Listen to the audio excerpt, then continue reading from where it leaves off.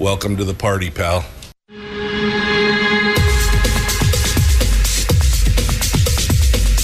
The Michael Dukes Show. The greed and the entitlement is astounding to me. What more could you want from a low-budget radio program? This is a dumpster fire. That was just BS. It is time to get a new perspective. We know just what you need, and we've got just the cure. Open wide and prepare for a steaming hot cup of freedom. I just don't fathom it. The Michael Dukes Show, streaming live across the world. Streaming live across the state of Alaska on this, your favorite radio station and or translator, and around the world on the internet at michaeldukeshow.com. It is the Michael Dukes Show. Good morning and welcome to you Tuesday. Tuesday morning, first day of the week, for me anyway. And I feel rejuvenated. I feel rejuvenated and good. And woo, man, what a nice weekend. Got a chance to go up to Fairbanks and broadcast the Open North American Championships, which was a fun time as always. And now we're diving into it here, back into the saddle on this Tuesday after a brief hiatus yesterday. Got a chance to sleep in a little bit and get ready to go. So welcome to the program, and thanks for coming in and joining us. Lots of stuff to cover today. Of course, it is Tuesday, and that means that it is going to be our weekly deep dive. We're going to dive into this with Brad Keithley from Alaskans for Sustainable Budgets, and he and I are going to talk about the weekly top 3. And on today's broadcast, we're going to be talking about the new spring revenue forecasts from the Department of Revenue. We're going to talk about the new proposed spending from the Alaska legislature. You can already see how this is lining up and what they're planning on doing here. And then finally, how the Permanent Fund Corporation's Alaskan spending is shrouded in some mystery. And what does it mean for us here in the future? What is supposedly supposed to be a politics-free body is looking more and more like it's under the onus or under pressure to become more politicized. And we'll talk about that with Brad Keithley here in hour 1. Then in hour 2, we'll dive into it with Chris Story, who is he's our positivity guru. That's what he is. He is the all things positive. We're going to get a little bit of a life coaching lesson from him. And maybe, just maybe, we'll get him to comment on some of the things that are going on in politics around the world and everything else. Now, first things first, the one story that, of course, consumed most of the oxygen, and granted, I heard about it up in Fairbanks. I was mostly unplugged from everything over the weekend, doing a lot of work there out at the Dog Mushers Hall for the big broadcast. But even I heard about the fact that Don Young, Dean of the House, passed away on Friday night at the age of 88. The longest-serving House member in history. He's left a big void to fill there. Now, this is something that we've talked about in the past.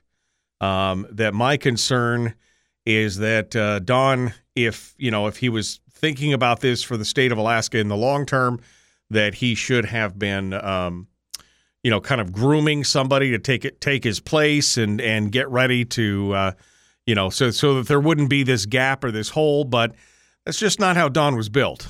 It was his way or the highway, and he felt he was the best man for the job, and therefore nobody else ever really came up to snuff on that case.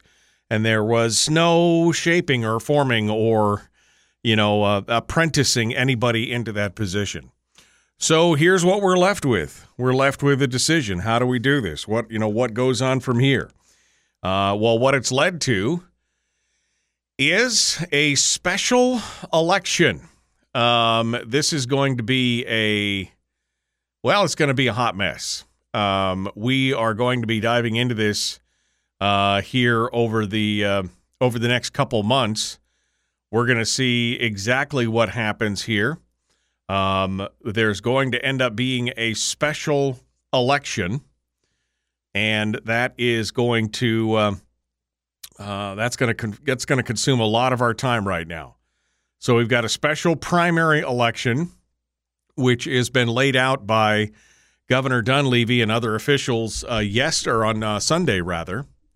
The special primary election will be held June the 11th.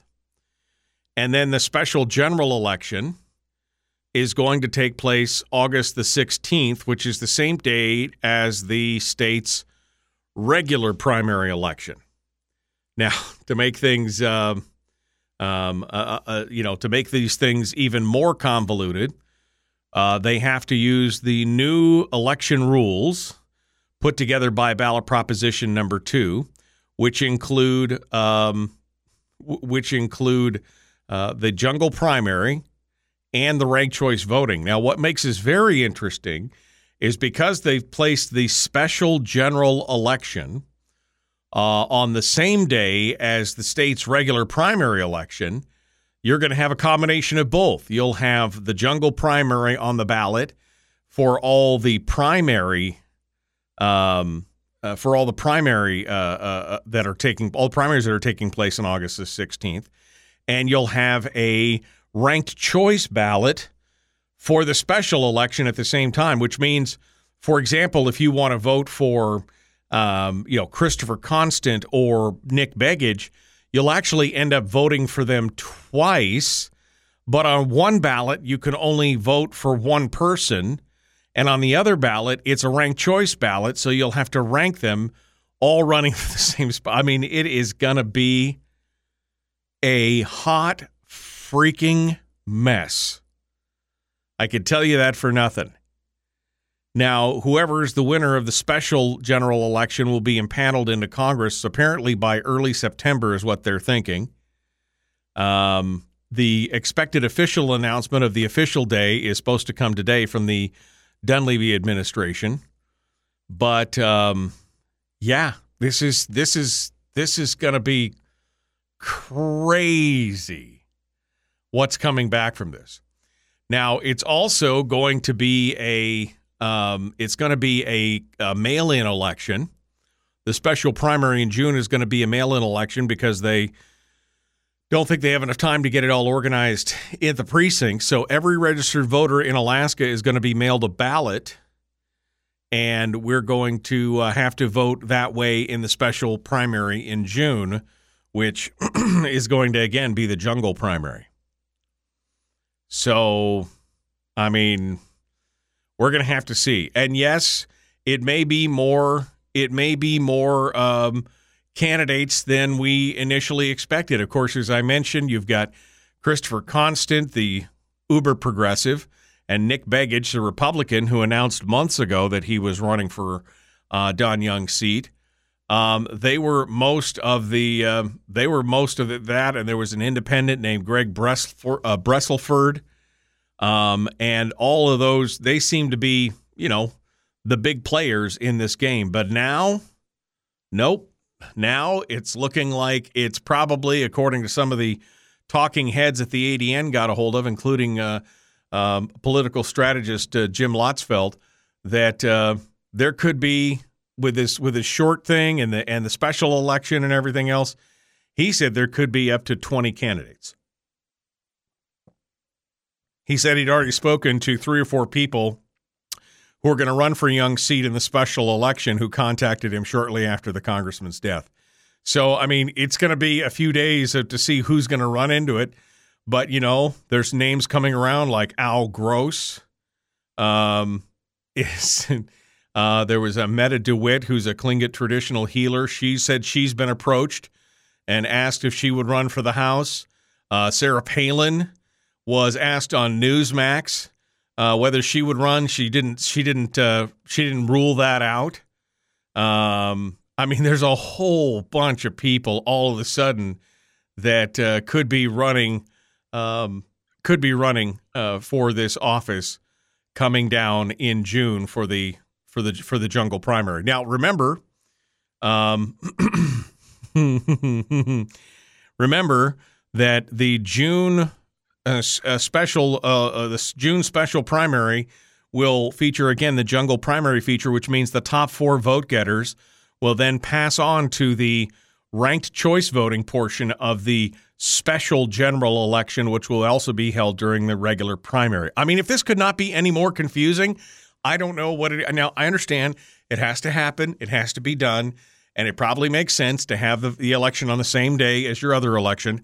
But I'm just saying, man, of all the times for this to have happened, this is the worst because of, again, all the things and the uncertainty and the, just the educational component of trying to explain to people what ranked choice voting is and what it looks like. It is definitely not a time for us to get all jacked up and excited about it. All right.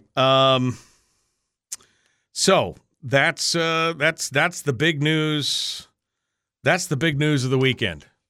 It's kind of frustrating, but that's where it is. It is what it is right now. Palin said she would be glad to have a seat, says Rick. Well, what she actually said was, let me quote it because it's quoted in the paper here. Palin's actual words were, and I quote, she said they will have to see how this process is going to go, quote unquote, and the replacing Young, quote, would be an honor, unquote. So, yeah, I mean, she'd be glad to have a seat. That pretty much sums it up. So, 2 other co-chairs of Young's re-election campaign have also been suggested as potential candidates. But they said Monday that their focus was elsewhere. I mean, this is just like, wow. There's a lot of stuff going on. Even Josh Revak has been quoted as a potential in there as well.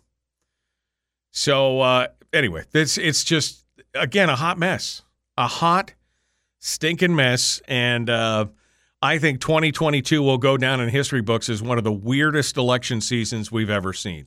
Maybe because it's only the first of many that go under ranked choice voting, or maybe it becomes some kind of train wreck that allows us to change it in the future. I don't know. But I know that it is going to be, I know it's just going to be messy. That's for sure. All right, we're coming up on the break. And so that means Brad Keithley is going to be coming up with us in just a moment. We're going to talk with him about the weekly top 3 again, including the discussion on the new spring revenue forecast, what the legislature is proposing to spend all that money on, and how the Permanent Fund Corporation's Alaskan spending plan is kind of shrouded in mystery. What does that mean for the future as they try to politicize that whole position? We'll continue this discussion and I have more with Brad Keithley, The Michael Duke Show, Common Sense Radio.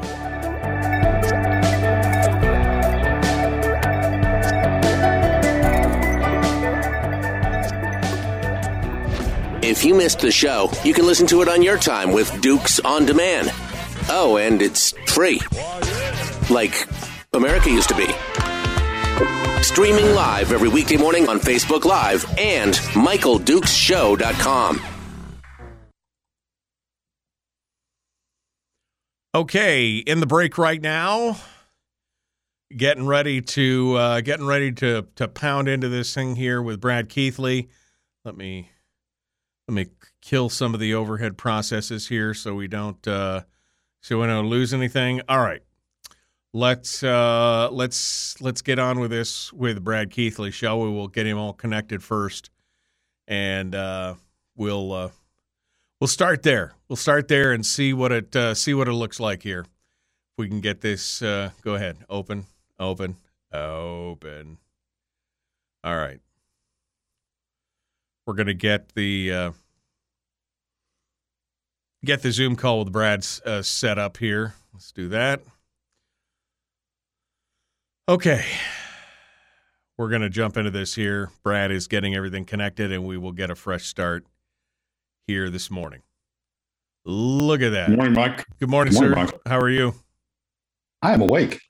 Awake and ready. Awake and ready. That's all we could ask for. All right. You did a good job on summarizing all of the election stuff. I sort of want to capture that and go back and study it later. Well, I mean, you look at it and it's going to be so convoluted. I mean, I understand that you got a finite window to work with, and I understand the sense of trying to hold the two elections on the same day, but I talk to people on the street and they're so confused about what's coming up. All I can think of is what a hot brown mess that's going to be. I mean, it's all I can think of right now. It's You said one thing I hadn't focused on, which was in the August primary, we've got in the August election, we'll have both ballots. And on one ballot, you only vote for one, and on the other ballot, you vote for four. That's going to be. That's what I'm saying. That's going to be confusing even to me. No, exactly. I mean, you got the regular, and you'll be voting for both candidates. So if for example, Nick Begich, Chris Constant, Al Gross, whoever's on the primary, those top four vote getters will then be in the August election primary. So you have to vote on them in the special general ballot, and you'll have to vote for only one in the special or in the regular jungle primary. So I mean, I know it's just my brain hurts just thinking about it. I mean, people are going to be so confused. I mean, there's going to This is almost like Murkowski's write-in, right? I mean, there's going to have to be cards that you take into the you take into the ballot, or you take wherever the hell you vote. You're going to have cards that sort of explain all this. Well, somebody's campaign is going to have to mail out a bunch of cards that, flyers that look like a card that say, here's what the ballot will look like for the special general and for the regular primary. I mean, that's what it's going to have to do. It's going to be, I mean, like I said, my head hurts just thinking about all the woe that's about to come down on that. It's going to be very interesting. So we'll see what happens with that. Meanwhile, I guess, are you ready to dive into the weekly top three? I am. Okay, good. Well, I'm full of vim and vigor. I had a 3-day weekend, and I just don't know what to do with myself this morning. So we're going to jump into this whole on the line, Brad. I will be back to you here in just a moment, and we'll get you all squared away. So hold the line for just a second here. Brad Keithley, our guest, Alaskans for Sustainable Budgets. Let me go back here and see what some of the comments in the chat room. The ranked choice voting system is going to be a disaster. I still don't understand it. Somebody said Christopher Constant. Hell no. Yeah, I mean, gross equals gross. I mean, that's the thing, though. I mean, if we had 20 candidates come into the primary, the special primary coming up, what a mess it was going to be.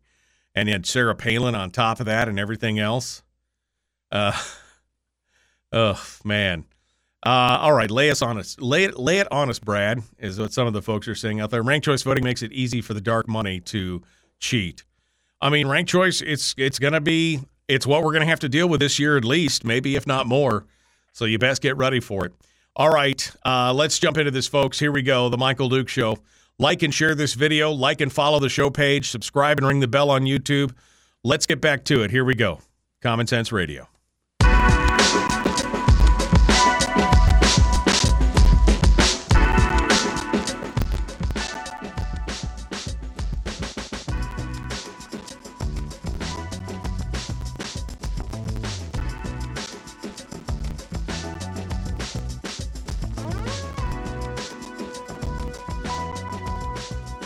All right, we're ready to dive into this and get down to it. Roll up our sleeves and start talking about all the things that are happening out there in the world. The weekly top three with Brad Keithley from Alaskans for Sustainable Budgets. He joins us this morning to, talk about all the hot news that's going on and all the hot issues out there. We were just talking about the potential for what this is going to mean for the voting system, and both Brad and I are both shaking our heads, scratching our heads, going, wow, I don't even know exactly how this is all going to work out, but it's going to be a mess, Brad.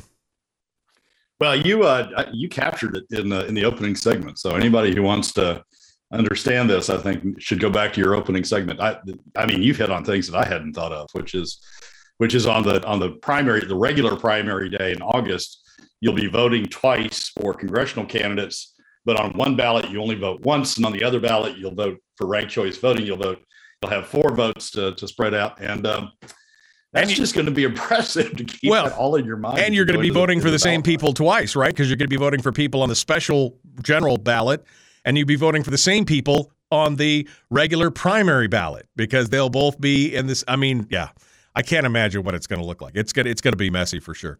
All right, well, let's. People need to keep listening to you, because I think you've got it straight. So that's just keep hammering in what it is we're going to be doing. All right, well, let's dive into the weekly top 3 and talk about, first of all, you kind of teased this last week before everything came out, but the Department of Revenue has put out the new spring revenue forecast, and we knew, of course, everybody was waiting with bated breath to see how much money was going to be there. And the new spring forecast is out, and you're going to give us your hot take on it. Well, the spring forecast was released last Tuesday, was pretty consistent with what I think I had expected. In terms of its major parts, I look at it. The big 2 things that people look at it for immediately are the price forecast and the production forecast. And the price forecast was in line with what the futures market had been telling us for a few weeks leading up to the publication of the spring forecast. Prices are higher than certainly in the fall forecast currently, but we're still in backwardation, and so the prices of future years goes down from the current high price, and that was what the spring forecast was consistent with that. On the production side, the production was almost exactly the same as in the fall forecast. They didn't make any big changes on the production side they had last year in the spring forecast, and I was curious whether they were going to follow through with some more of that this time, but they didn't. There's some slight tweaking going on both in the current year, in part because Alpine's been down due to the Conoco gas leak. But there's also some slight tweaking that goes on in the other years, but nothing substantial on the production side. So it's pretty consistent with what we saw in the fall forecast. There's one other area that I look at in the spring revenue forecast that is, it always sort of brings back to mind what we're talking about. And that is the production tax credits. The spring forecast includes not only price and production, but it includes things associated with production, like the production tax credits. And given the higher prices, the higher oil prices that the spring forecast projects, the production tax credits, the reimbursable production tax credits, the tax credits that we have yet to pay to the producers that were built up during the 20-teens production tax credit program, reimbursable production tax credit program, those are getting paid out. So to some degree, it's projecting higher expenses, higher spending, because those production tax credits that are paid out over the next 3 years or so have to be spent. They come out of the revenues. There's been what I think is some unfair criticism of the price projections. When the revenue forecast was published last week, prices, the futures market went into a bit of a swoon for a period of time, because there was an expectation in the futures market, or at least that was bouncing through the futures market, that Ukraine and Russia would settle their war certainly faster than they have over the course of the last week. And so because of that, there was an expectation that maybe some of the hard decisions on Russian production wouldn't have to be made. Russian production might stay up. And as a result, prices were sort of swooning last week. That has worn off. Well, and when prices swoon, I mean, some politicians, on the partisan side, on the Democrat side, said, well, maybe the Dunleavy administration hasn't been fair and honest and open and transparent with these price forecasts. And one Representative Ivy Sponholz said, well, we're going to have to ground truth these. Yeah, I love that. That means. Yeah, I love that. I mean, it's like they haven't done this forecast this same way for 40 years, But I mean, he of course must be cherry picking if that's the case, and we've got to really truth this out here. Yeah, but what's happened now is we see that the Ukrainian war is continuing. A number of other things have happened in the past week. Saudi Arabia said yesterday that they're not going to be the central bank of oil production. I mean, up until now, from the 1970s until yesterday, basically, Saudi said, we're always going to be there. We're always going to have the supplies. Don't worry about supplies. We'll decide what the price is going to be, but we'll always have supplies. And then yesterday, in response to a terrorist attack on some of their facilities from Yemen, Saudi suddenly said, we're not going to be the central bank of oil anymore. So you've got a lot of factors that are going on that are affecting the oil price. The Iranian talks, which hopefully result in additional Iranian supplies coming back onto the market. Those have sort of dragged on, so you're not quite sure of those. Halliburton, Schlumberger, and Baker Hughes, three major oil field service companies, which are vital to the operation of oil fields. They've all said that they're leaving Russian operations in various stages. Baker Hughes says they're done now, but Schlumberger and the others said that they're going to not take on any new projects. But that's going to affect oil production. I mean, that's what when the oil field service companies abandoned Venezuela, that's when Venezuelan production started declining or plummeting. So that announcement's been made in the meantime. The net effect is that oil prices are back up. I did oil prices this morning, and they're back up within a single-digit percentage points of where they were at the time that the administration's revenue forecast came out. So I think the administration's price forecasts are holding up. Well, and so I guess spell out what this means for us, because what we saw is a previously projected $1.2 billion in revenue. Now we're looking at over $4 billion in revenue, and they all have a plan on how they want to spend it. They all have what they're going to do with it.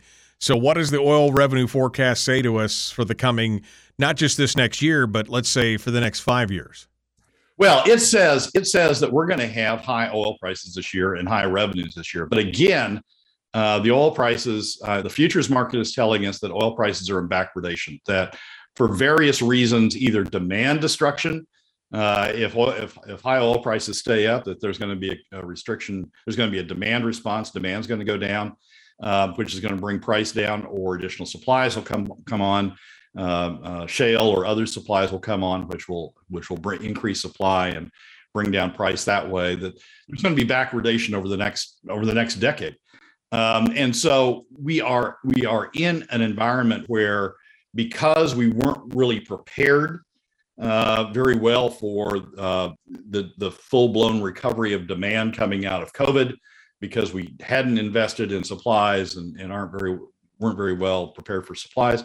We're in an environment where we're going to have very high oil prices over the next year and maybe over the next couple of years. But the market is telling us, the futures market is telling us, there's going to be a market response either on the supply side or the demand side, or perhaps both, that is going to bring prices back down. There's one thing over the next 5 years. So this is going to bring revenues back down. There's one thing that is not included in the spring revenue forecast, but I think is going to be relevant to what certainly over the next 5 years, over the next 10 years, relevant to how the legislature and the administration should be looking at the outlook, our fiscal outlook, and that's inflation. I mean, we've not had to talk about inflation for the past 20 years, 30 years. It's stayed fairly constant or at a fairly low levels over that period of time. But now inflation is breaking out in a way that is certainly noticeable and certainly starting to have an impact. And so when you look at these higher oil prices, and you look at, even though they're going to be in backwardation, you look at a continued oil price regime that is substantially higher than what we thought in the fall revenue forecast. You need to lay next to that the inflation numbers that are coming out of that higher oil price regime, because oil prices are helping to drive inflation, and take that into account as you're looking at the financial outlook. We've started publishing, those who follow the Facebook page or follow the Twitter page will see that we've started publishing inflation numbers as part of our regular columns or our regular chart series on Sundays. And inflation is the projections for inflation are substantially higher. That will have an impact on the budget. So as you look forward and look at these higher oil prices over the next 5 years, you need to also be setting side by side with that the inflation numbers and think about what that's going to be doing to spending levels over that same period of time.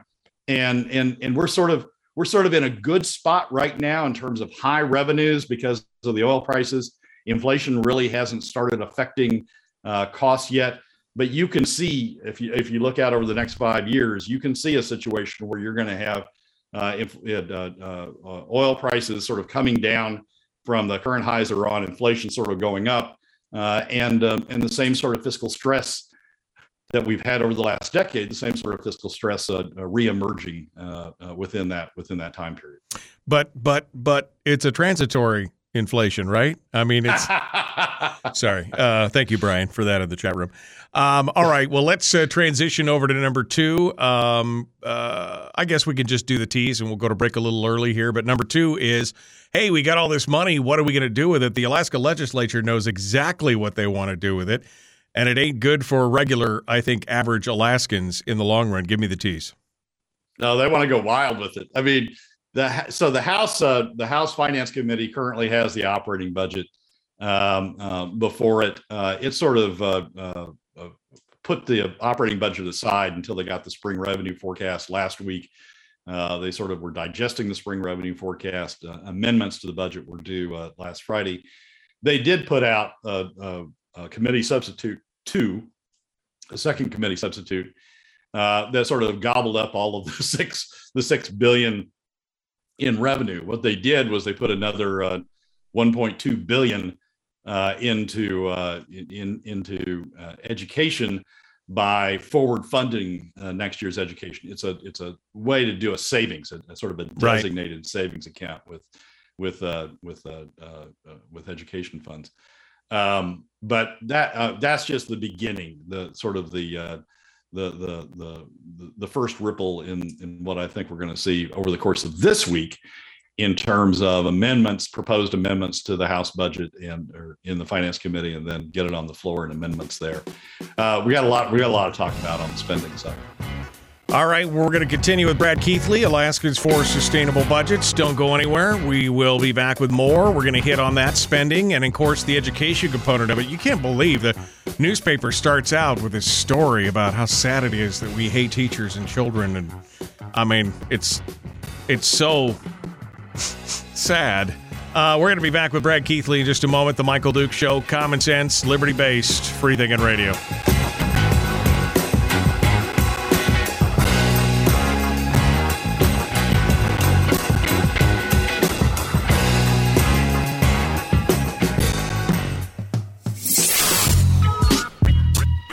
Is that? Common sense. Regularly heard on American radio.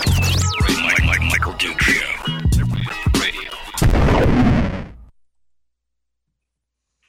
All right, we're in the break with Brad Keithley, and we're going to dive into this here.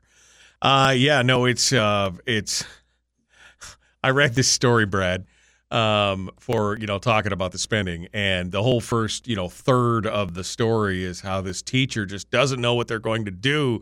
They've closed down schools and they're doing it and everyone hates us. And of course, they don't talk about the fact that, school enrollment has dropped precipitously, and, we've underfunded the maintenance of these buildings for years and all this kind of stuff. And it's all about how we literally, the imputation here is that, of course, we hate the children. And we hate the schools, and why would we not want to make the children our future and everything else? That's the tone that's been set by this article from the very beginning. Well, and we're going to see that over the course of this week as the House finance amendments are put forward, and we'll see it over the course of next week when it goes on the floor, either later this week or next week when it goes on the floor. We're going to see, the university, we're going to see people come out and say, oh, the university needs more money. We strangled them for, several years, and now we need to go back in. We need to fund the university. And we're going to see, the K through 12, and we're going to be on the capital side. We're going to see discussions of we need capital spending. We haven't had capital spending for all these, notwithstanding the fact we got all these federal funds coming in. Right. But we haven't had capital spending for all these years. We need capital spending, and we need to put and here's the thing. I'll talk about this more when we get back on the air, but here's the thing that is being set up. It's all against the PFD. It's the PFD on one side against all of these spending categories on the other side. And everybody's saying, oh, we don't need that much of the PFD. Take a portion of it over there. And it's I think that's entirely the wrong way of thinking about this. But again, I'll talk about that when we get back on the air. And let's see. Of course, there's more squawking about the oil taxes and the oil taxation and giveaway. And you and I have talked about that several times here on the program, and we've breezed over that. There's plenty of different ways where we could help generate new revenue in the state. And yes, changing the oil taxation is one of them. In fact, you were an opponent of the last go around of the oil tax scheme. A very vocal opponent of it. You and I both were proponent of the ballot prop, whichever prop that was at the time. I think it was Prop 1 at that time. But yeah, I mean, that we needed to get more, that there's still more money on the table. I mean, that's the thing. There's money on the table in a variety of different ways. Oil taxes is just one of them, but that definitely is still there. There's still definitely some money on the table on that. Yeah, but here's the thing, Michael. We won't even the administration and even the Democrats won't go after the one absolute low-hanging fruit on the tree in terms of oil taxes. When Hillcorp bought BP, Hillcorp came in with a different corporate tax structure and substituted that because it was buying BP's facilities. It substituted its corporate form for the BP corporate form. That results in what's now projected to be a $90 million difference between just over the corporate form. Right. There's no change in the field, no change of investment, no change in anything else. Just a difference in the corporate form is resulting in $90 million less in oil taxes. That is an easy change. You're just saying, Hillcorp, you need to pay the same taxes that BP paid, same corporate taxes that BP paid if BP was still in the field. The legislature won't even address that. I don't think there's even a bill that's been heard, certainly in this year's session, about changing that. The administration doesn't mention it. So even before we get to changing oil taxes, I mean, there's $100 million, $90 to $100 million sitting on the table right there in just fixing the Hillcorp glitch, and they won't even do that. So I mean, if they won't even touch that, I'm not sure how we ever talk about getting oil taxes fixed. I'm going to start the segment off here in just a second here with we just talked about how the first third of this article or whatever is the poor pitiful us cry from the teachers on this. But I am going to start off with Ivy Sponholz's quote, which where she basically says, they're still all about the $1,300 energy relief check, which she stressed is, quote, not a dividend. They want to be very clear on that, Brad. They do not want anything that even resembles a dividend to cross their, a full dividend to cross their way, let alone even a half of it or a quarter of it. I mean, it's pretty interesting to see. You can watch it, or you could see it if you're educated on these things. You can watch exactly what they're doing and know exactly what they're doing. But the average Alaskan just tuning in for one hot second is like, oh, really? Okay, they can't see it. It's driving me crazy. All right, so we're 15 seconds out. Hold the line, Brad Keithley, Alaskans for Sustainable Budgets. Please like and share the show. Like and follow the show page. Hit subscribe, ring the bell. Let's do it. Here we go.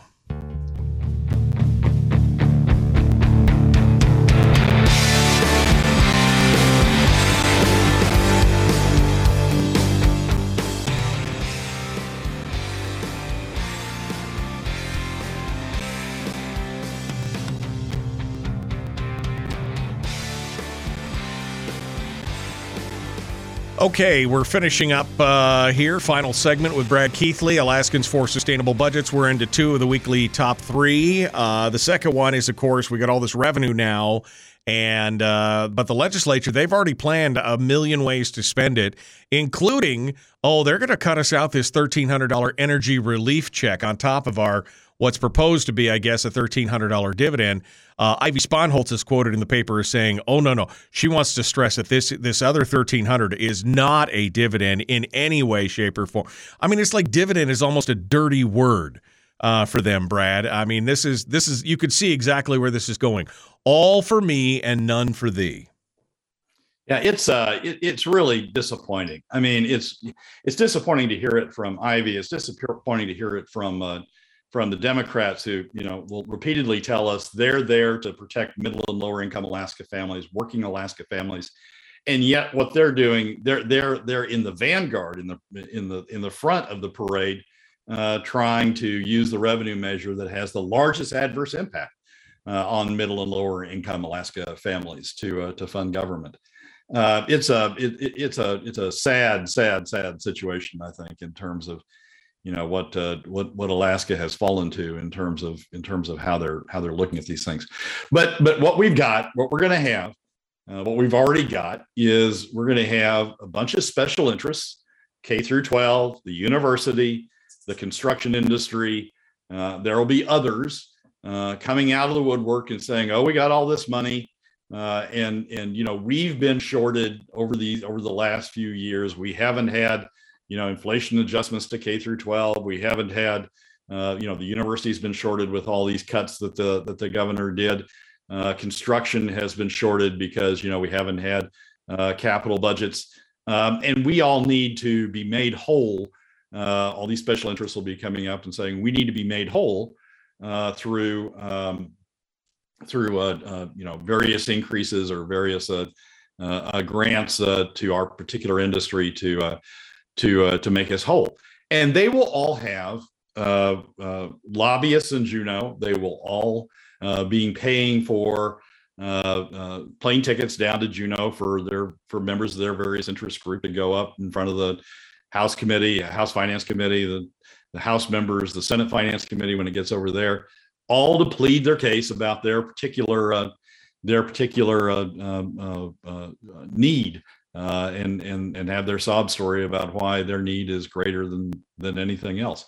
On the other side, the only thing that's sitting on the other side, and this is, I get upset when I see, a headline like the one on the Nat Hertz article that says Alaska's new oil windfall pits bigger PFDs against savings, schools, and maintenance backlog. The only thing that sits on the other side from all these special interests is the PFD.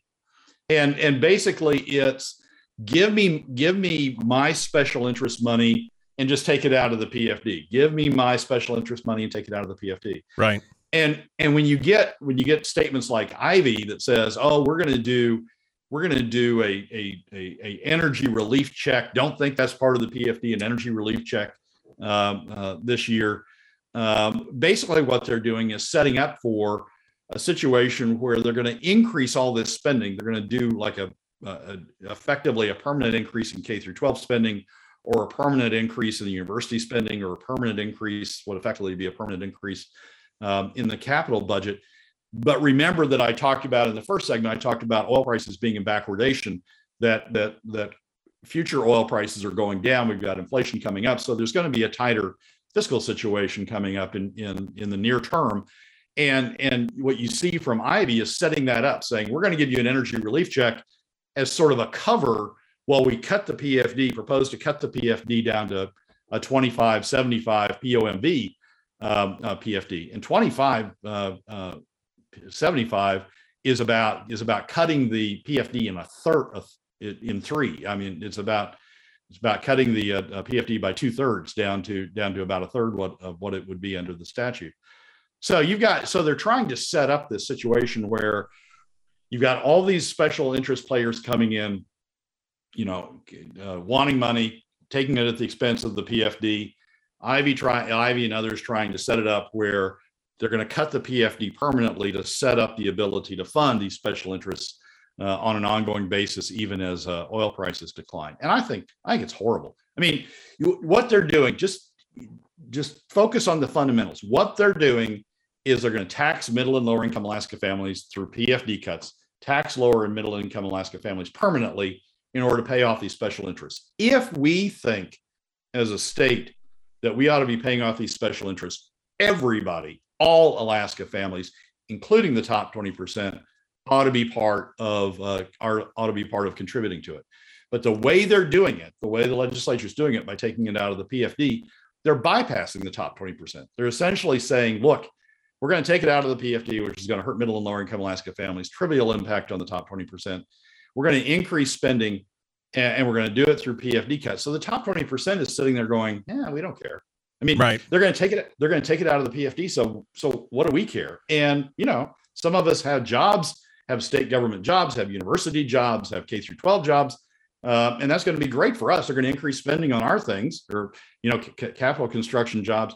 They're going to increase spending on our things, but we're not going to have to pay for it. It is the worst possible fiscal policy that I think you possibly could have. Well, in a situation like this. And one thing you just kind of brushed on the edge is, again, these are short-term. These projections are saying for the next 2 years it'll be well, but we don't know. It could drop back off again in the future. And they're talking about increasing things now that would become permanent. Yep. So they're talking about spending that we have a flush surplus in the short term. And so they're talking about creating a new funding mechanism in the short term with this short-term money that then becomes long-term and increases the overall cost of the state going forward, regardless of how much money we have. Yeah.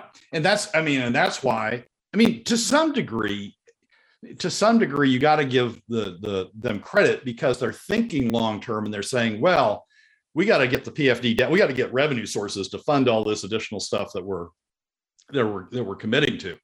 And so to some degree, you got to give them credit, because they're thinking long-term when they say, we've got to get the PFD down to 2575 so that in future years, we'll have enough revenue, but we will have cut the PFD enough that we'll have the revenue to pay for it. So they're thinking long-term about how to pay for it when they talk about cutting the PFD to 2575. But they're thinking about, they're thinking about doing it on the backs of middle and lower income Alaska families through PFD cuts, as opposed to revenue structures where all Alaska families can contribute to that sort of spending. Well, and I love the fact that they say, well, education funding hasn't increased in 7 years. No, we haven't touched the BSA in 7 years. That doesn't mean that education funding hasn't gone up, just that the base student allocation hasn't been changed. Not that that would matter, because, again, that could get consumed all in the overhead and everything else. But then they go on to talk about how, well, we've got other priorities, including education and a $2 billion maintenance backlog that's been neglected during tight budget years. No, it hasn't been neglected. It's been ignored. They prioritized where the money was to be spent. They took money that was supposed to be used for maintaining state assets, and they pointed it at another program that they thought had a higher priority or was more important to them, leaving this backlog. This is nothing. This is not a neglect of, we could have, should have. They had the opportunity and they chose not to, and now it becomes a crisis. Well, sure, it becomes a crisis because they've got to have a rationalization for why they're cutting the PFD, and so it's a crisis because we've got to do this, and now we got to cut the PFD to do it. This state is driven so much by special interests, and the fact that the capital is in Juneau, the fact the capital is isolated, that contributes to it. But this state is driven so much by special interests, and we're seeing that come out of the woodwork again now that we've got short-term revenues, and we see people trying to set up for long-term spending increases on the backs of short-term revenues, and so the legislature is saying, well, we got to take it out of someplace. And we're going to take it out of middle and lower Alaska. And you could definitely see the effect of special interest when some of the Republicans said, okay, well, we could talk about opening up the BSA, but we've got to put some metrics in there. We've got to put some performance standards in there to show that you're doing a good job. And the hand fluttering that went on immediately, well, you can't do that. We can't do that. I mean, hey, you want the extra money? We want to show that we're not going to be in the bottom of the 50-state comparative every time. and we want something more for the money. And they're just, oh, we can't do that. You can't put a price on that. Yes, we can. But that's exactly what's happening. The special interests are saying, no, no, no. But Michael, think about that for the moment. What's happening then is that the Republicans are buying into the increased spending. Yes, they want to put conditions on it, but the Republicans are buying into the increased spending. On that the Democrats are arguing for. So right. it's stair stepping on itself. The Democrats say we want to increase spending. The Republicans say, well, you got to put conditions on it. And the Democrats say, well, you shouldn't have those conditions, but if it gets us the increased spending, it permeates. It permeates the entire situation down there. All right, we got a minute here, Brad. So let's finish up on this, and then we'll take number 3 during the break. Okay, well, it's just we're going to see this over the course of the next week with House Finance Amendments. We're going to see this over the course of the week over the course of the next week with House Budget, and then it's on to the Senate. We'll be talking about this a lot on the show. But it's going up, folks, and that isn't the direction it should be going. I love how they keep saying, "Oh, we couldn't save as much as we wanted to during the last 50." These are the same people in there that were spending willy-nilly. They're the ones that drained the savings account talking about savings. I just find that so ironic. It's amazing. Brad Keithley, Alaskans for Sustainable Budgets. Thank you, my friend. Appreciate you coming on board. Michael, as always, thanks for having me. Folks, we got more coming up. We're going to continue here. Hour 2 is dead ahead. We'll open up the phone lines at the top and then take it up with Chris Story in the bottom of the hour. Back with more in just a moment. The common sense, liberty-based, Free Thicket Radio.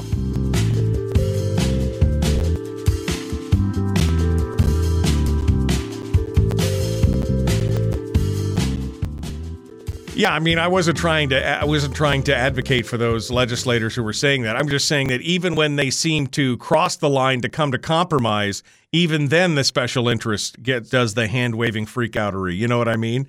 Even then you could see the effect of special interests. Like, well, we want the money, but we want no strings attached. We can't do any of. You can't demand that we do that. That's inhuman. That's cruel. Yeah, exactly. But the problem with that is you sort of get sucked in, right? I mean, my problem with that is you sort of get sucked in. You go, well, I might consider that, but I'd have all these conditions. I'll put all these conditions on it. And I've been in the back rooms of these discussions when somebody says that. I mean, you go, all right, we got them. We've got the money. Now we're just negotiating over the terms of what it's going to take to get that money. And I understand why the minority is doing that. I understand why the Republicans do that. But think of what you're doing. I mean, once you enter into that conversation and say, yes, but we need all these conditions on it, the yes has just, started you down the road of the increased spending. Exactly.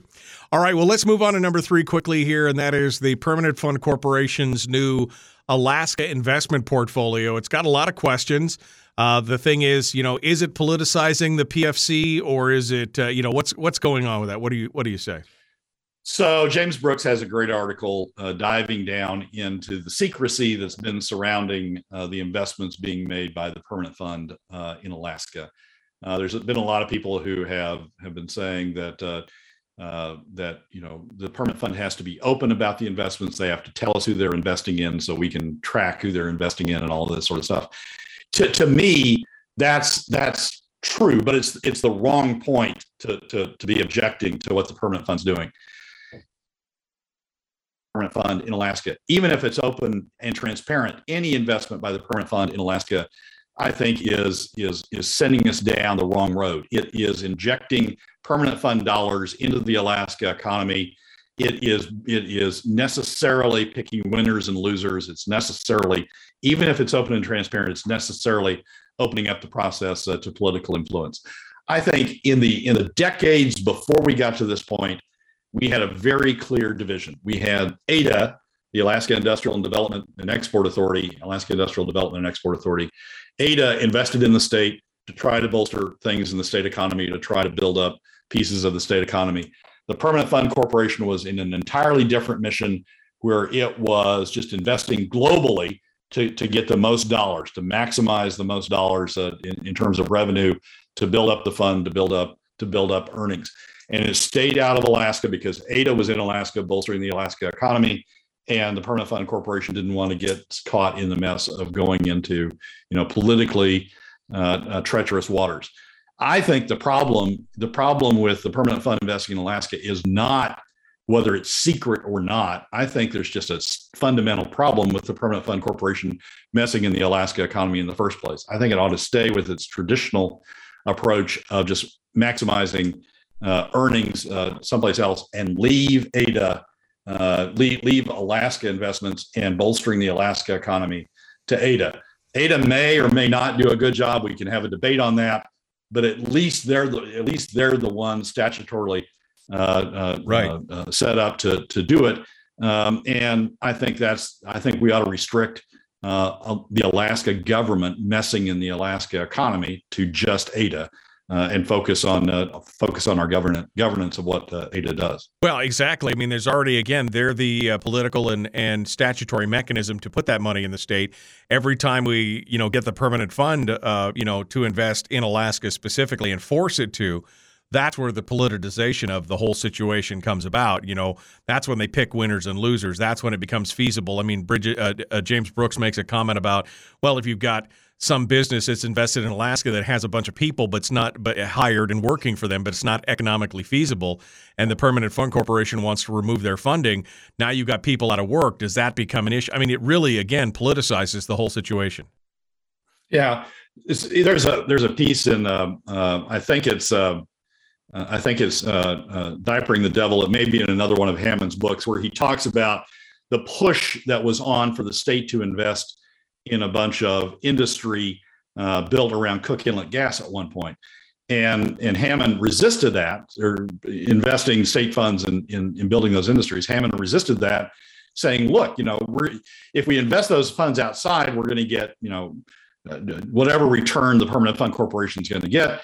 If we invest those funds in Alaska, we may build up some jobs for Alaskans, but we're going to have subpar returns in Alaska. And that's, when you say we're going to set aside a certain amount of funds to invest in Alaska, we're going to look for the same sort of returns.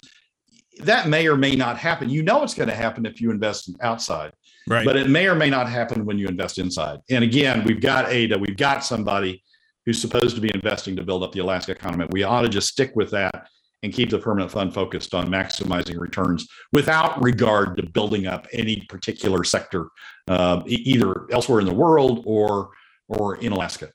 Well, I think you get the last word on that for sure, but I think I agree with you. I think there's already, we don't need any more of that political largesse going out of there. We've already got 80 that can do all that stuff, and we don't need to see that. Brad Keithley, Alaskans for Sustainable Budgets, thank you so much for coming on board, my friend.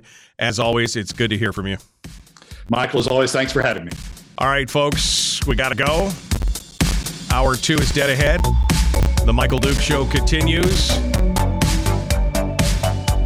Hour 2 with Chris Story is up next. Common Sense, Liberty Base, Free Thinking Radio.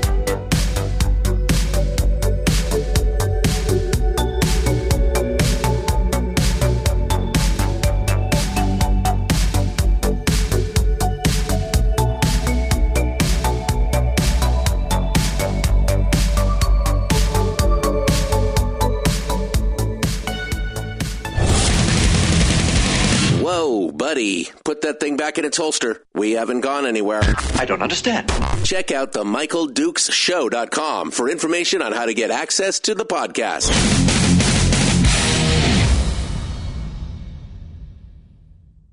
Welcome to the party, pal.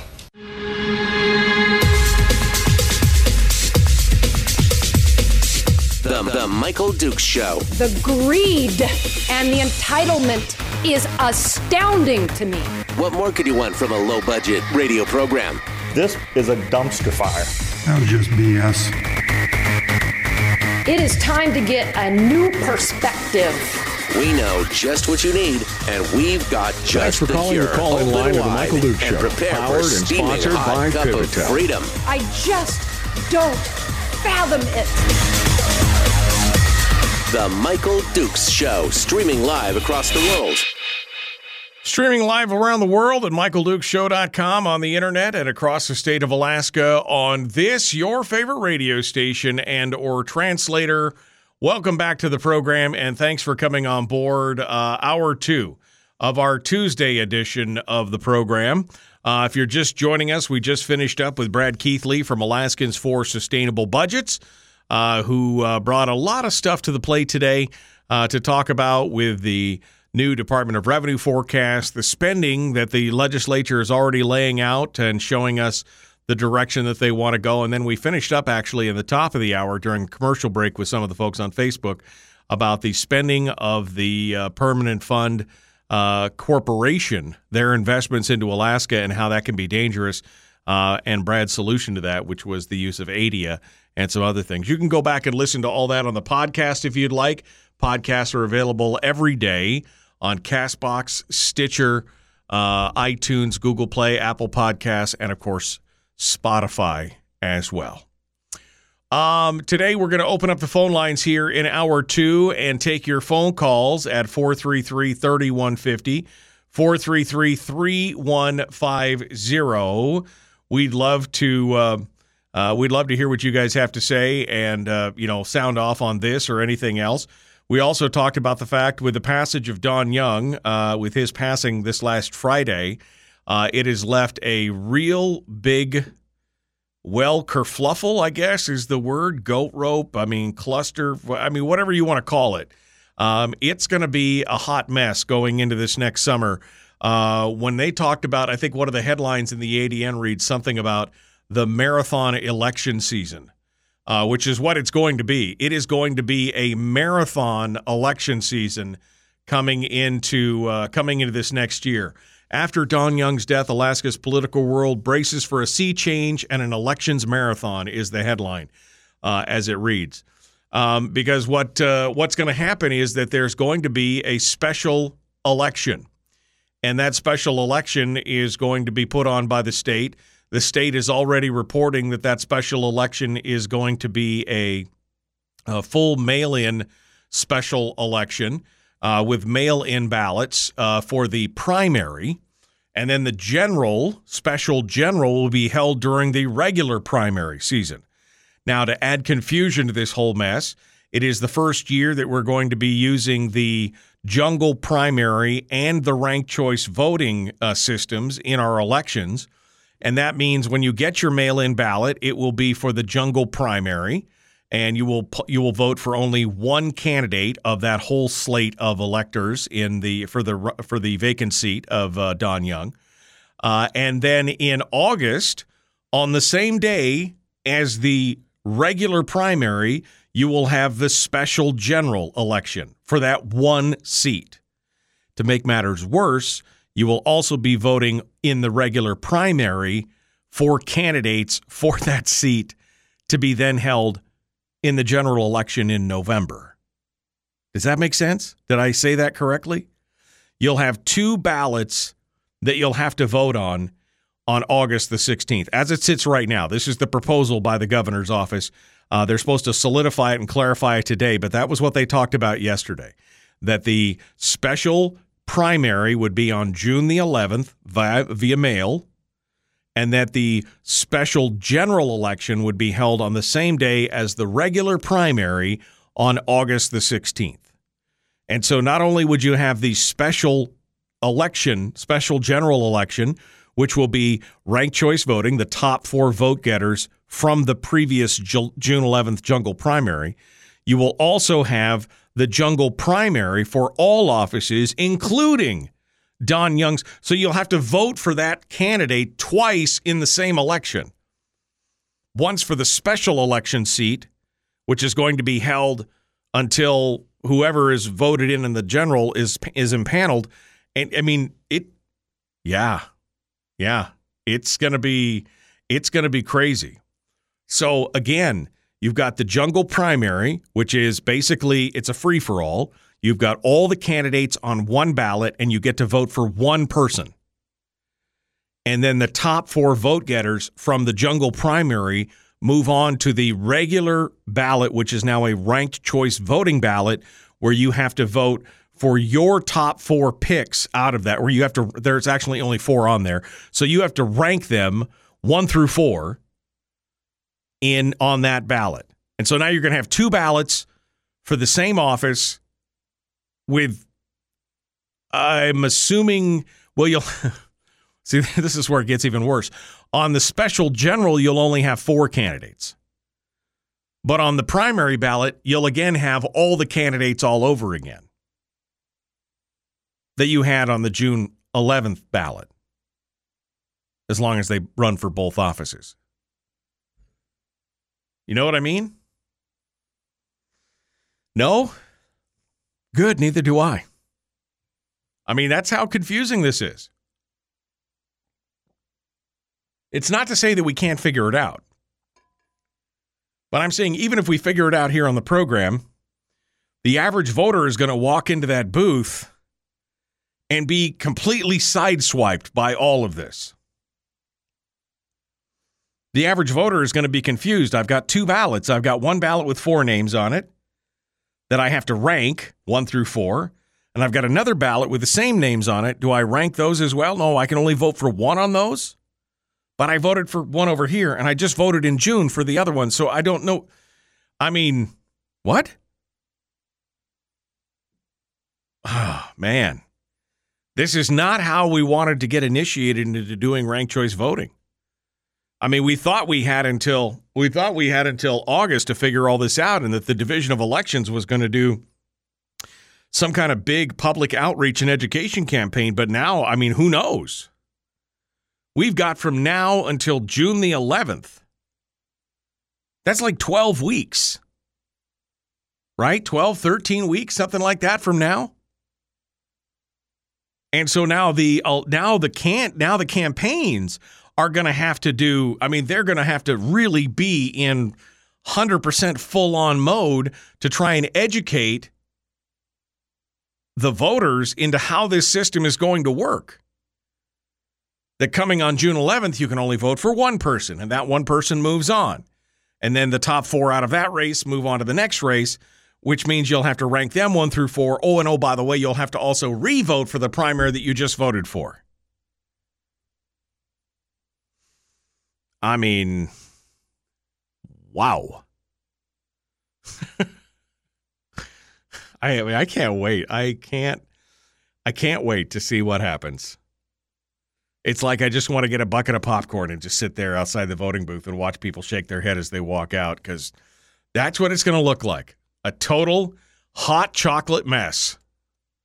That is kind of the whole layoff there. All right, the phone number to call on the Pivotel call-in line is 433-3150, 433-3150. If you'd like to sound off, we'd love to hear from you. That's 907, by the way. 907-433-3150, the Pivotel call-in line, powered by our friends at Pivotel and Satellite West. I want you to close your eyes for a minute, and I want you to picture this for me.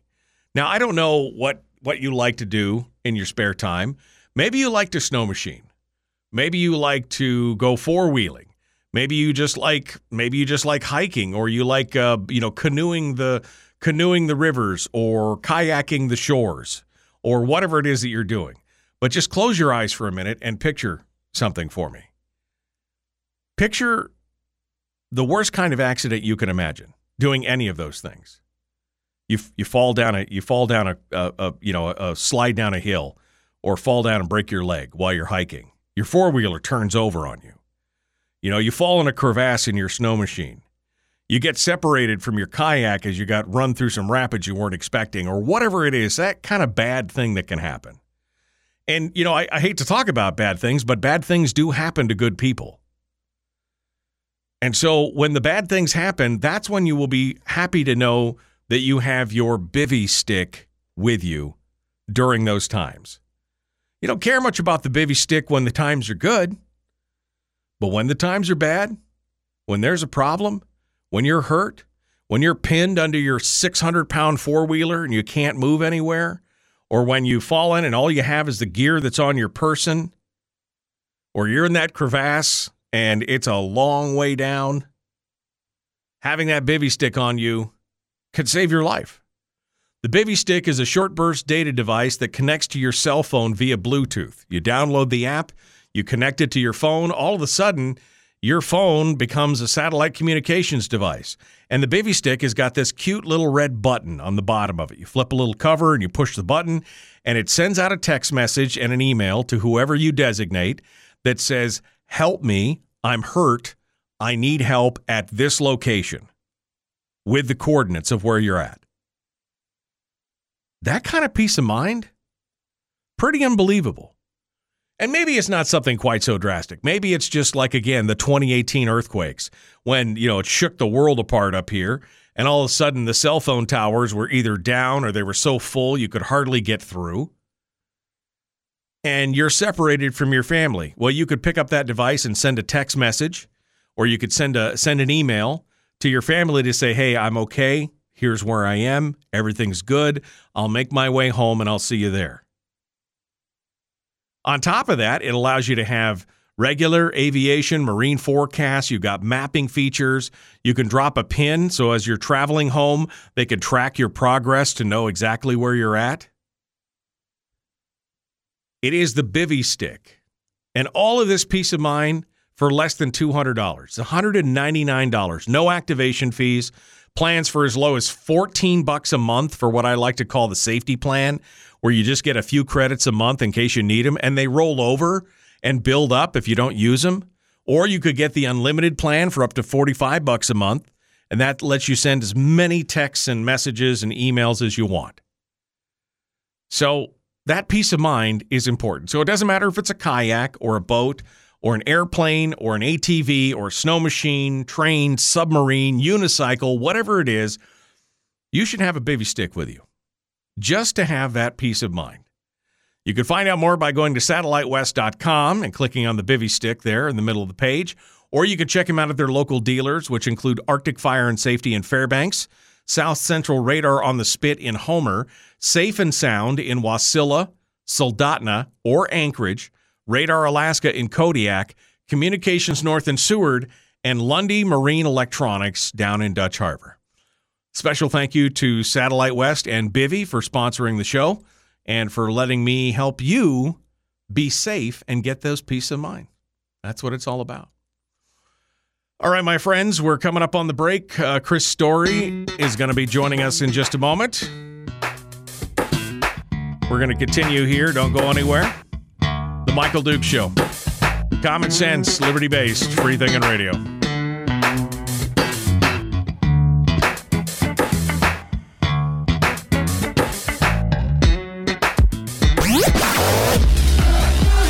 Our light, our guide, and our trusted friend. Michael Duke Show.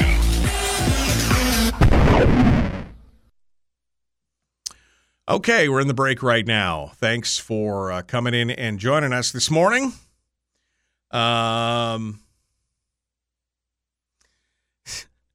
This is what I love.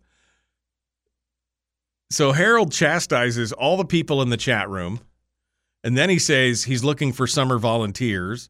And then he says if he's looking for people to agree that his ideas are great and Brad's ideas are garbage.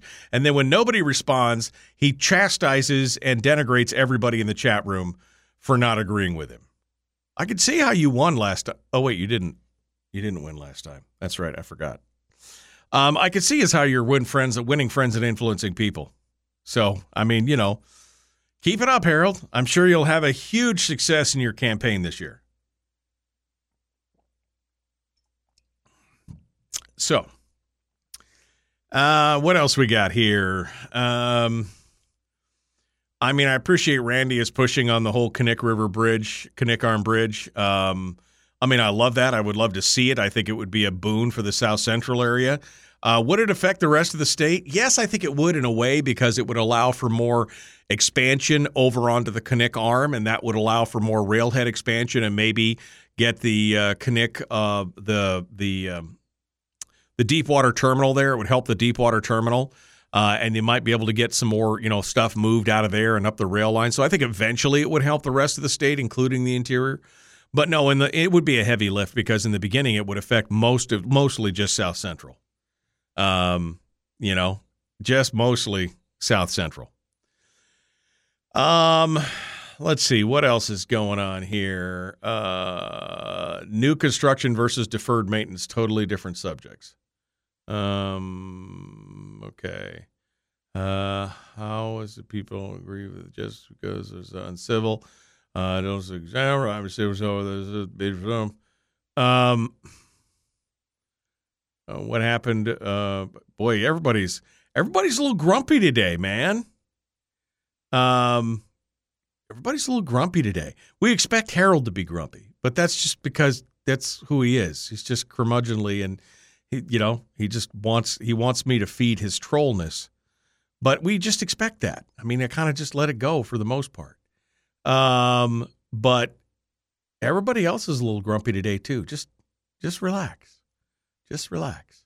If you don't like what Harold has to say, or Randy or whoever, you can just block them. You click on that three little, you can click those three little buttons, and then you click on their page, I guess, and then you click on their logo, their icon, and then you click on the three little buttons, and it says you can block them. That's what it is. Sorry.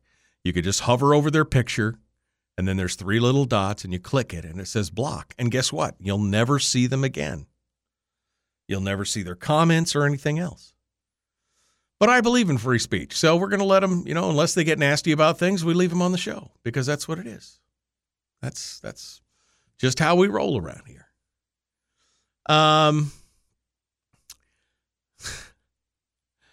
Oh, man, he just doubles down. Okay, I've been into Wasilla twice this year, Denali several times. Nice roads and bridges. I will say, going up to Fairbanks this weekend, I really noticed the difference in the quality of roads. Holy crap, man.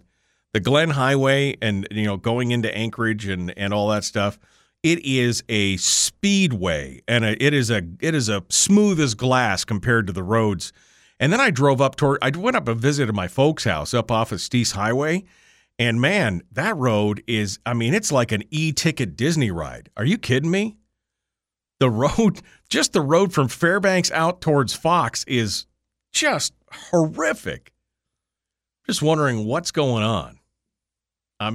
Oof. You can't block anyone. Well, you can if it's your official. Can't if it's your official page, but your private page, you can block anybody you want. Your official page, you can't, but your public page, your own private, sure, why not? I'm not grumpy, says Debbie, enjoying baking buttered buns for a dear friend. Oh, I want some of that. Let me see if I can get Chris on the line here. We'll try this again. There we go. We'll get this done. Chris Story coming up here in just a second. The Michael Duke Show, common sense, liberty-based, free-thinking radio. Oh, man, my phone's freaking out. Here we go. Jumping back into it. We're going to have Chris Story in a second.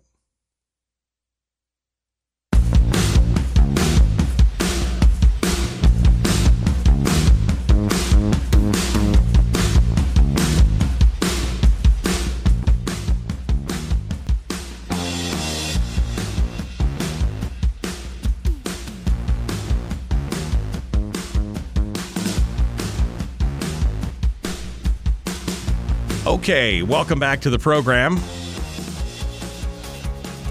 It's time.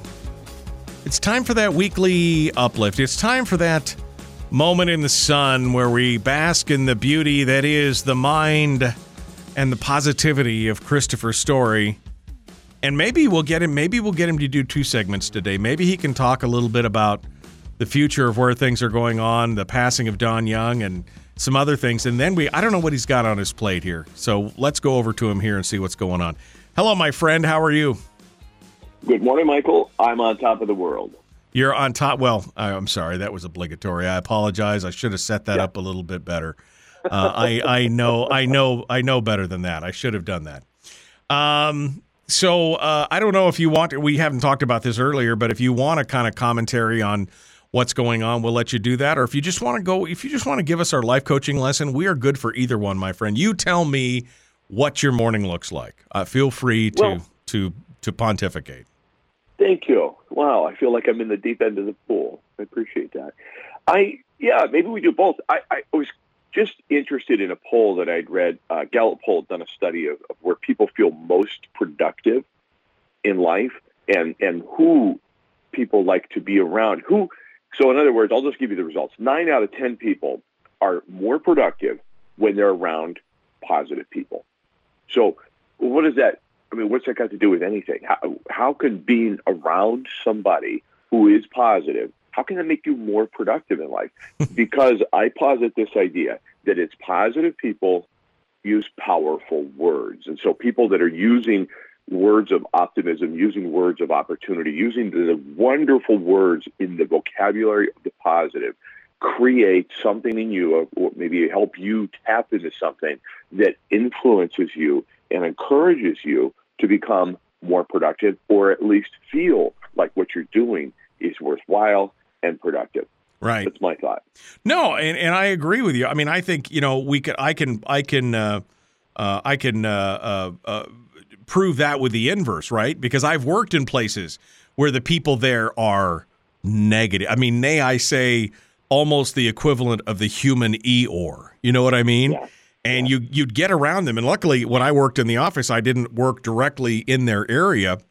But when I would go into their area, it was like one of those sci-fi movies, where they're sucking the life force out of me. I could almost feel it just flow out of me into this person as they're like, my life is horrible. Everyone hates us around here and we're all going to die. I mean, that's it.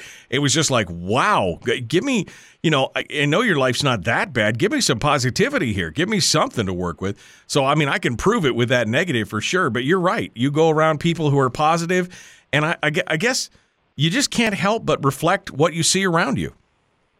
And I think you can quickly adopt the words of the positive people. So if you want to be more productive, you want more out of life, you look at the vocabulary of people that have done what you want to do. Or just think about America, the idea of America, the greatness of America, this amazing country, isn't our coastlines necessarily. Yeah, they're beautiful, but there's a lot of beautiful coastlines around the world.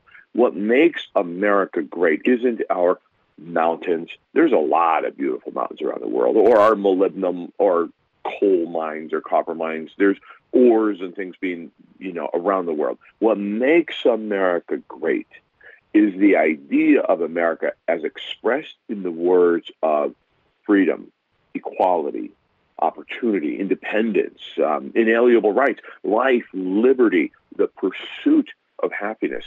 I loved going to Ireland, and I feel like it was like I went home. It was the most home I've ever felt outside of this country. And I just thought to myself, and I said to Tiffany the other day, I wish we could take the idea of America to Ireland with us. I would love to live there for a year, but I wouldn't want to leave this idea of America, which is expressed in words. For 250 years, America's been that shining city on the hill because of the words that we adopted in 1776, because of the words that we collectively said, yes, these words matter. This is the productivity. This is the positivity that has people getting on rafts to get here, crawling through tunnels to get here, allowing their families to be smuggled in with these horrible, people, what do they call the mules that bring coyotes, right? Coyotes. Yes, thank you. And it's because of the words. It's because of the words. And so if you take the Gallup poll and say 9 out of 10 people are more productive when they're around positive people, imagine these words and the productivity of our 330 million legal Americans.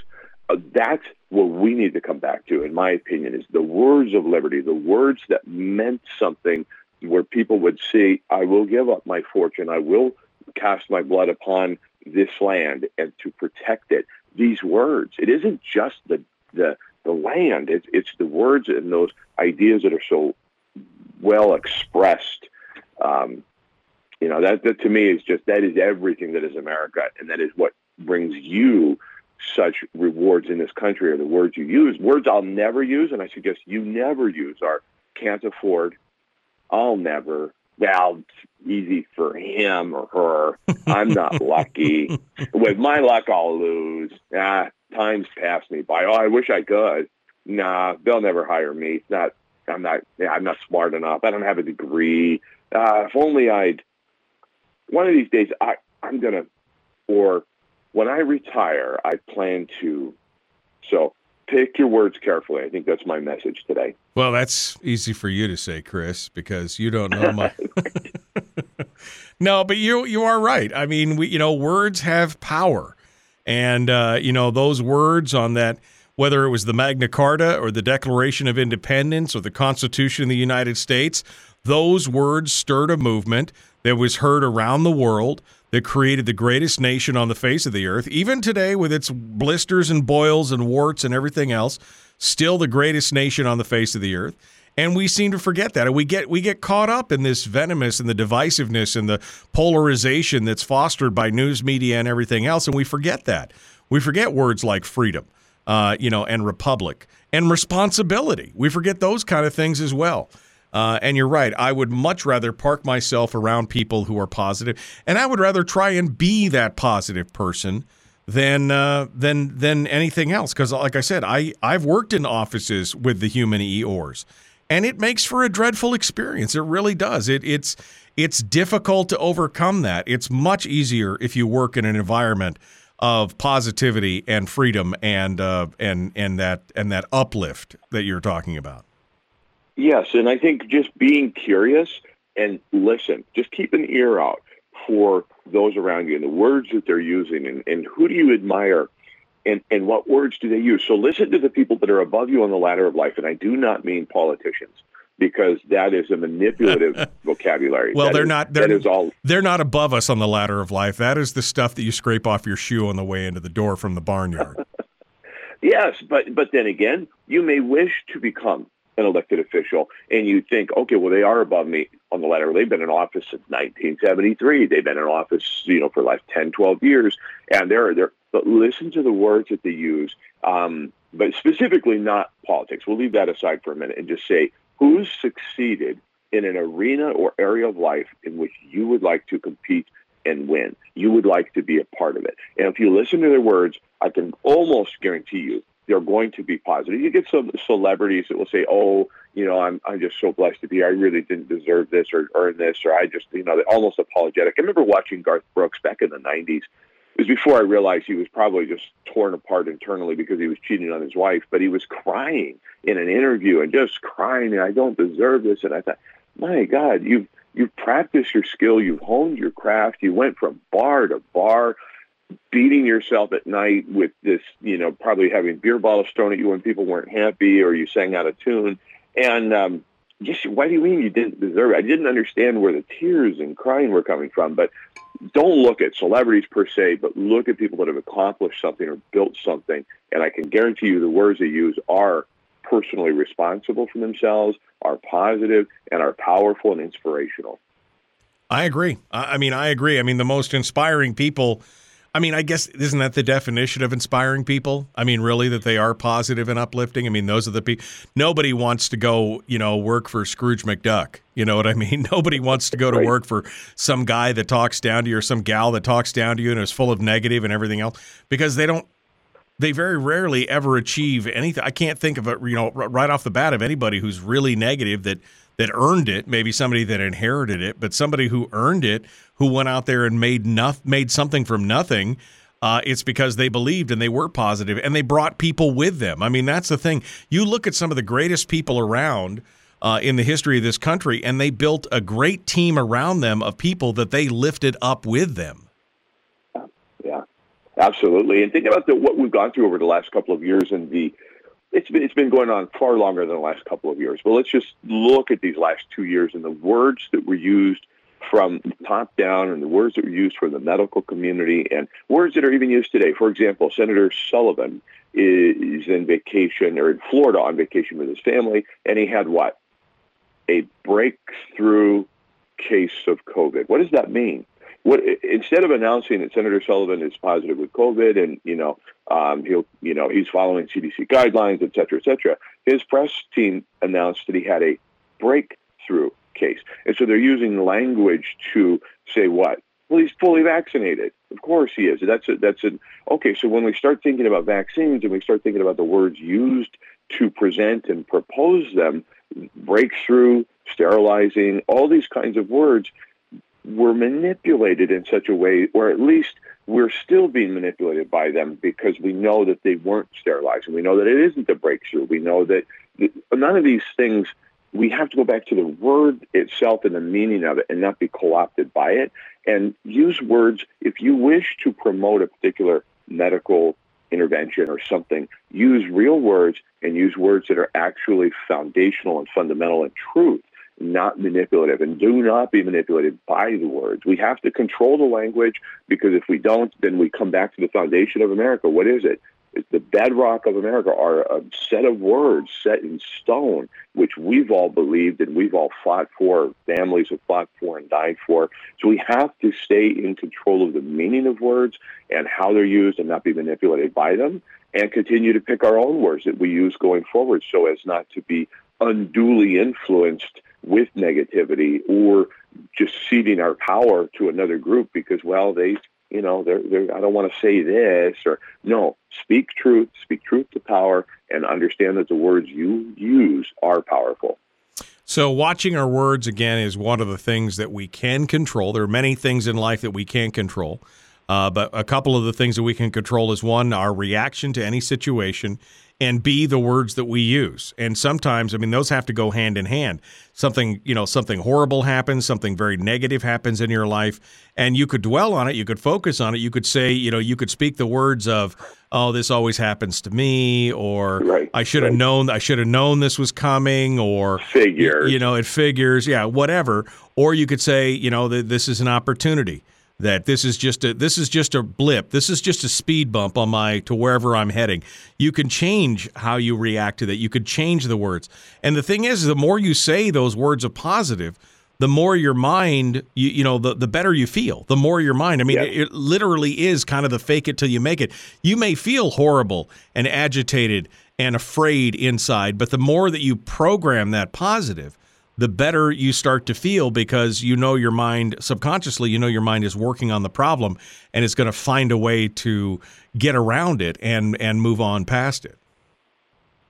I agree 100%. And then keeping a bit of a log, it's not a bad idea to keep a journal every day anyway. Just what did you do today? How did you feel today? What did you accomplish? What are your hopes and dreams for tomorrow? And then maybe keep a list of watchwords, words that you want to use more often, and just review them from time to time. And what a great opportunity to go back and read the Declaration of Independence and read some of the Constitution, and just look at the words that the foundation of this incredible country were built on. There's not that many, and they're powerful and positive, almost exclusively positive, and built on opportunity and moving forward. So, I just think that our vocabulary doesn't have to be super expansive, or, it doesn't have to be the most elaborate vocabulary in the world, but it should be your own, and it should be on purpose. The words you use on purpose are going to define your life and your ultimate purpose. I couldn't agree more. I think you're 100% right. It is Chris Story, the man from Homer, realtor, potter, PMA guru, and, of course, author of the book The Backyard Millionaire and The Making of Man, who I guess is that's got a second novel. It's a second edition of that coming out here soon, right? July 1. Be in bookstores July 1. July 1? Oh, man. Better get your narrator on that pretty quick. All right. It's also available, by the way, both of those books available on audible.com. Read by yours truly. So go check them out right now. They are worth the read. I'll tell you that. Chris Story, thank you, my friend. It's good to hear from you. Thank you, Michael. Have an amazing day. You bet. I'll always be on top of the world after talking to you. All right. We're back with more. One final segment with phone calls. It is The Michael Duke Show, common sense, liberty-based, free-thinking radio.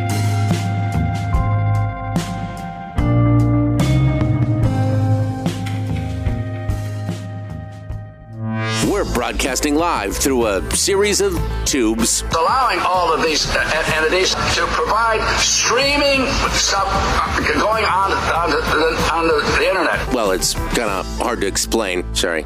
Streaming live every weekday morning on Facebook Live and MichaelDukesShow.com. And look at that.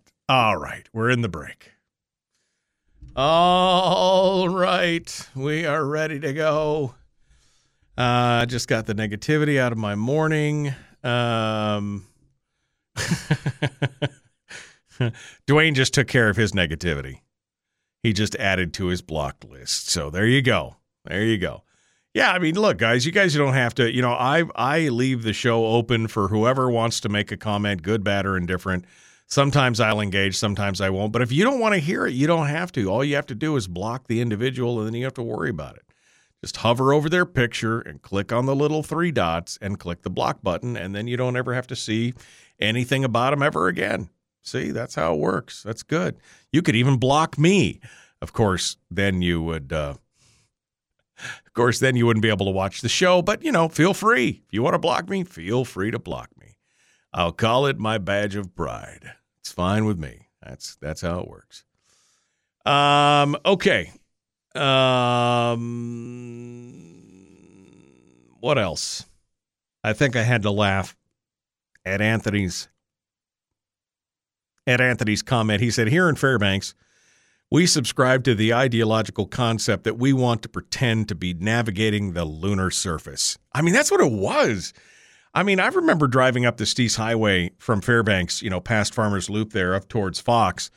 I remember driving that when it was new. They'd built it all up and it was smooth as silk. And it was, I remember flying up that road before. Boy, you barely do the speed limit on that road and you feel like you're in some kind of mogul dirt, go-kart track or something. The heaves and the ruts and I'm just like, what happened to this road? And that's not to mention all the side roads with all the ice and the potholes and things still on them because they haven't been able to scrape that ice down they've had 2 rains this year and haven't been able to do that. But yeah, the roads are just, and then the roads driving out of Fairbanks back towards Wasilla. Man, you had to, once you got past Cantwell, they started to get a little better. There's still some heaves and some whoop-de-doos and everything else, but yeah, the roads going into Fairbanks, woof, woof. And yeah, the frost heave is real for sure. It looked like the waves on an ocean going from Farmers Loop to Chino Hot Springs Road exit there on the Steese Highway. I was just amazed. I hadn't been up there in a while, and I was like, wow. You guys are doing it. Yeah. I guess at least the rich had the rich had changed, but the rich was pretty good. The Richardson Highway was pretty good, but is like woof. Yeah. So anyway, smooth sailing, beautiful trip to Fairbanks. I left Thursday morning shortly after the show, and just dry pavement and blue skies and sunshine. I was in Fairbanks it was like 2:00. It was like 5 hours door to door. Just a really, really nice trip. And actually going back was pretty much the same. Just hardly, except for somebody was hauling a piece of equipment on the highway, which is funny enough. I'd actually seen them the night before on the Richardson because I'd gone out to North Pole and I'd seen this big piece of equipment. It was some kind of crane that hung out on both sides of the lowboy. It was huge. Anyway, so I caught it just the Fairbanks side of the Denali National Park.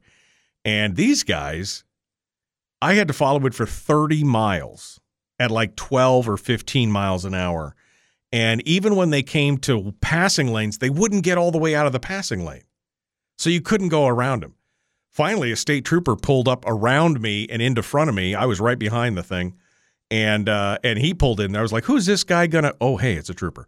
And I let him in there. And then about 3-4 miles later, he buzzed around him, and I just followed him. We just, the whole line of cars just followed him around. We just made it happen. But anyway, great drive. Just a great drive. And a good opportunity. It's because the DOT wants more money, says Representative Kevin McCabe. Well, that's true. I could see the argument that they need more money. Yeah, but that Steese, I don't think you can go more than 40 miles an hour on the Steese Highway without flying off the road. So they're gonna need to do something about that here sometime in the near future. That's for sure. Oh man, I'd make $1 gazillion if I could figure out how to make those roads stop heaving like that. That's all I can say. All right. Well, we're about 30 seconds out from rejoining the radio, and so I want to say thank you for sticking with us and invite you to call in on the phone line. 433-3150 is the Pivotel call-in line. We'd love to hear from you this morning. Any topic is fair game, whether it's the Don Young, the election for the Congress seat or whatever, even remembrances of the great man. We'd love to hear you here on the Pivotel call-in line, so give us a ring. The Michael Duke Show, common sense, liberty-based, free-thinking radio. Let's do this thing. Here we go.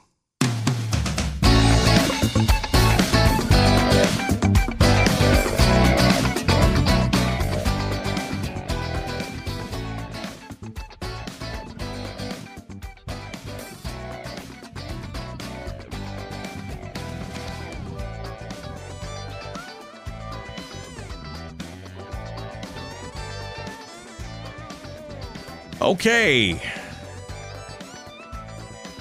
One final segment of the program this morning as we continue ahead. I have no idea who we're going to have on the show tomorrow. I think we're going to have Mike Shower on for his normal Wednesday visit. I don't know who we're going to have on yet in the first hour. Maybe we can get Jonathan Christ-Tompkins on. I'm not sure. Did anybody watch the debate on the PFD on Saturday that Scott Kawasaki came on and talked about? I was in the middle of a bunch of stuff on Saturday, so I didn't get a chance to break away to watch that. I'm just interested if anybody did and how it went. I'd like to find out something going on. So anyway, if you did watch that and you want to give me the highlights or the high points or what you thought, I'd love to hear what you have to say this morning. The phone number to call is the Pivotel call-in line at 907-433-3150. That's 433-3150. And you can also drop me an email if you'd like as well. Me at MichaelDukeshow.com, me@MichaelDukeshow.com. I'd love to hear what your thoughts were on all that stuff, to see what you were out and where you were going. We would love to see what you'd have to say on that. Feel free to give us a ring and let's do our thing. Let's do our thing. Feel free to make it happen. 433-3150. And yes, you can still go back, and somebody in the chat room just mentioned it. Chris said you can go back and you can watch the replay on Kawasaki's Facebook, which is at facebook.com/Scott for Alaska, if you want to go back and watch that, which I will probably do sometime this week. I will go back. I'll go back and watch it, but I haven't had a chance yet. I did nothing yesterday.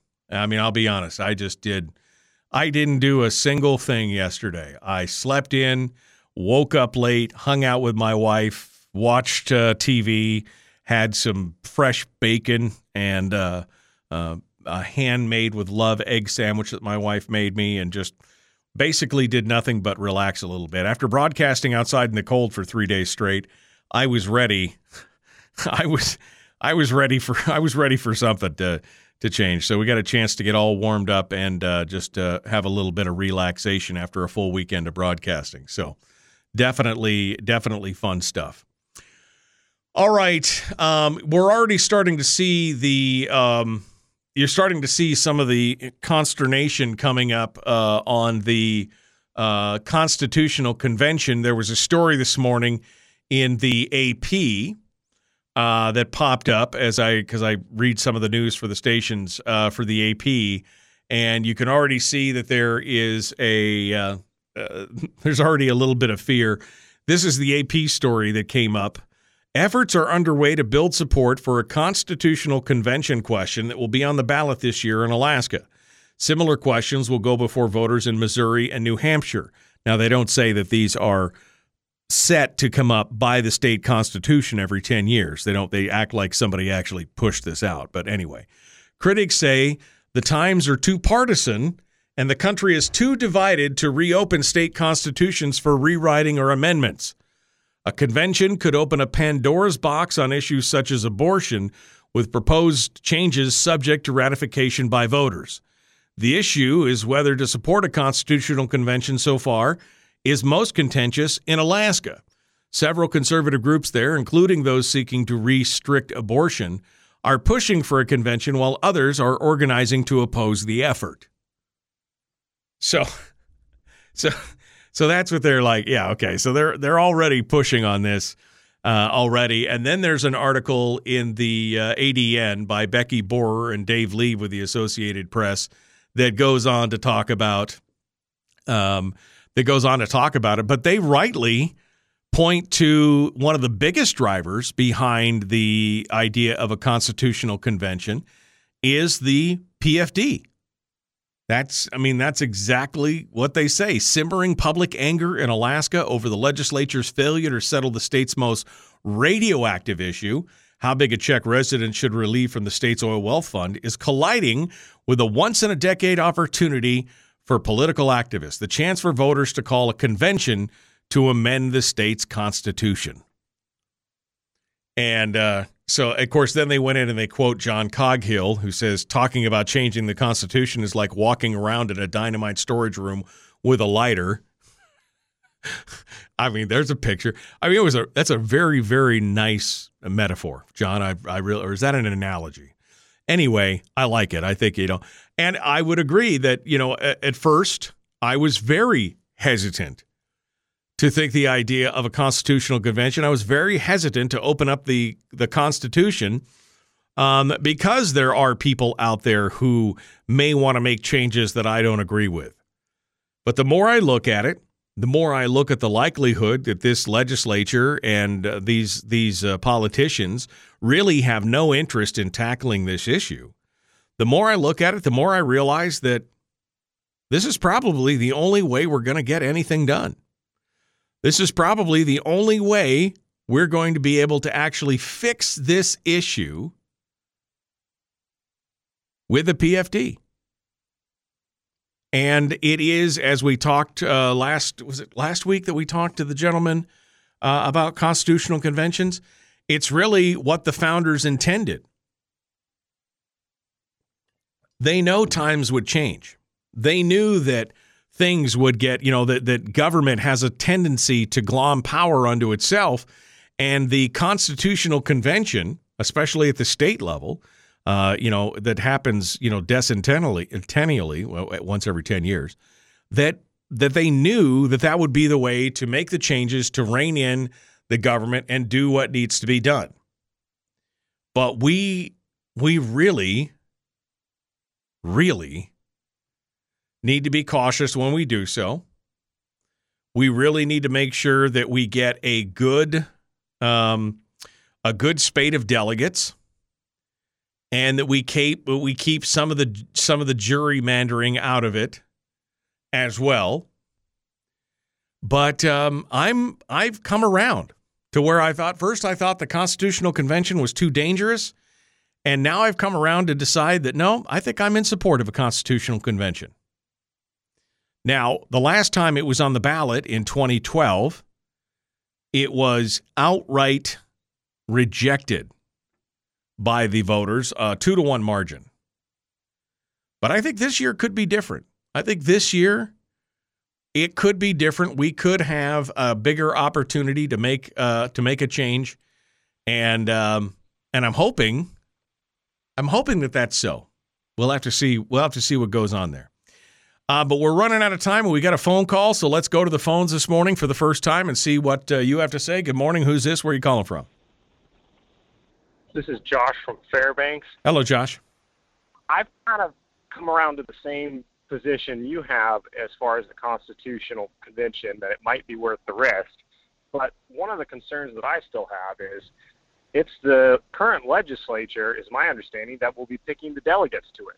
So you're going to get the Natasha Emhoff and everybody else who you think down there is not willing to, doesn't have the appetite or the incentives to fix things, why are they going to send people to do what they won't do themselves?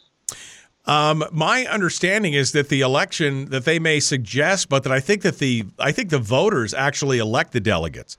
I will double check that for you, Josh, though, just to be sure. But even if they were nominated or picked by the legislature, remember it still has to go through a vote of the people for ratification. And I'm all about that. But like you said, I mean, I'm still concerned. I am still cautious, but I have come around from being opposed to it to grudgingly admitting that it's probably the only way we're going to solve our problems. Don't you think? I think I'm almost there, but I'm just not quite sure if we have the tools once the convention gets started to really hold those delegates' feet to the fire to solve these issues in the right way. And I'm kind of still in the searching, like, how do you think we as the people could make sure that we get the right things from those delegates in the process? Are there ways? I mean, currently we can kind of a petition and go down and raise hell in Juneau when they're about to push a bill through, and sometimes that helps. Well, I think we'll we're going to have to find this out. We're going to get more details on it, and I will find out again. Josh, thanks for nudging me on this. I will find out how that process works. I think that they have to be elected. Maybe they're appointed, but again, we haven't done one in forever, so who knows? Let's find out, though. We'll find out together, you and me. All right, thank you so much for coming in today, folks. The Michael Dukes Show, common sense, liberty-based, free-thinking radio. Please love one another and be kind. We'll see you tomorrow.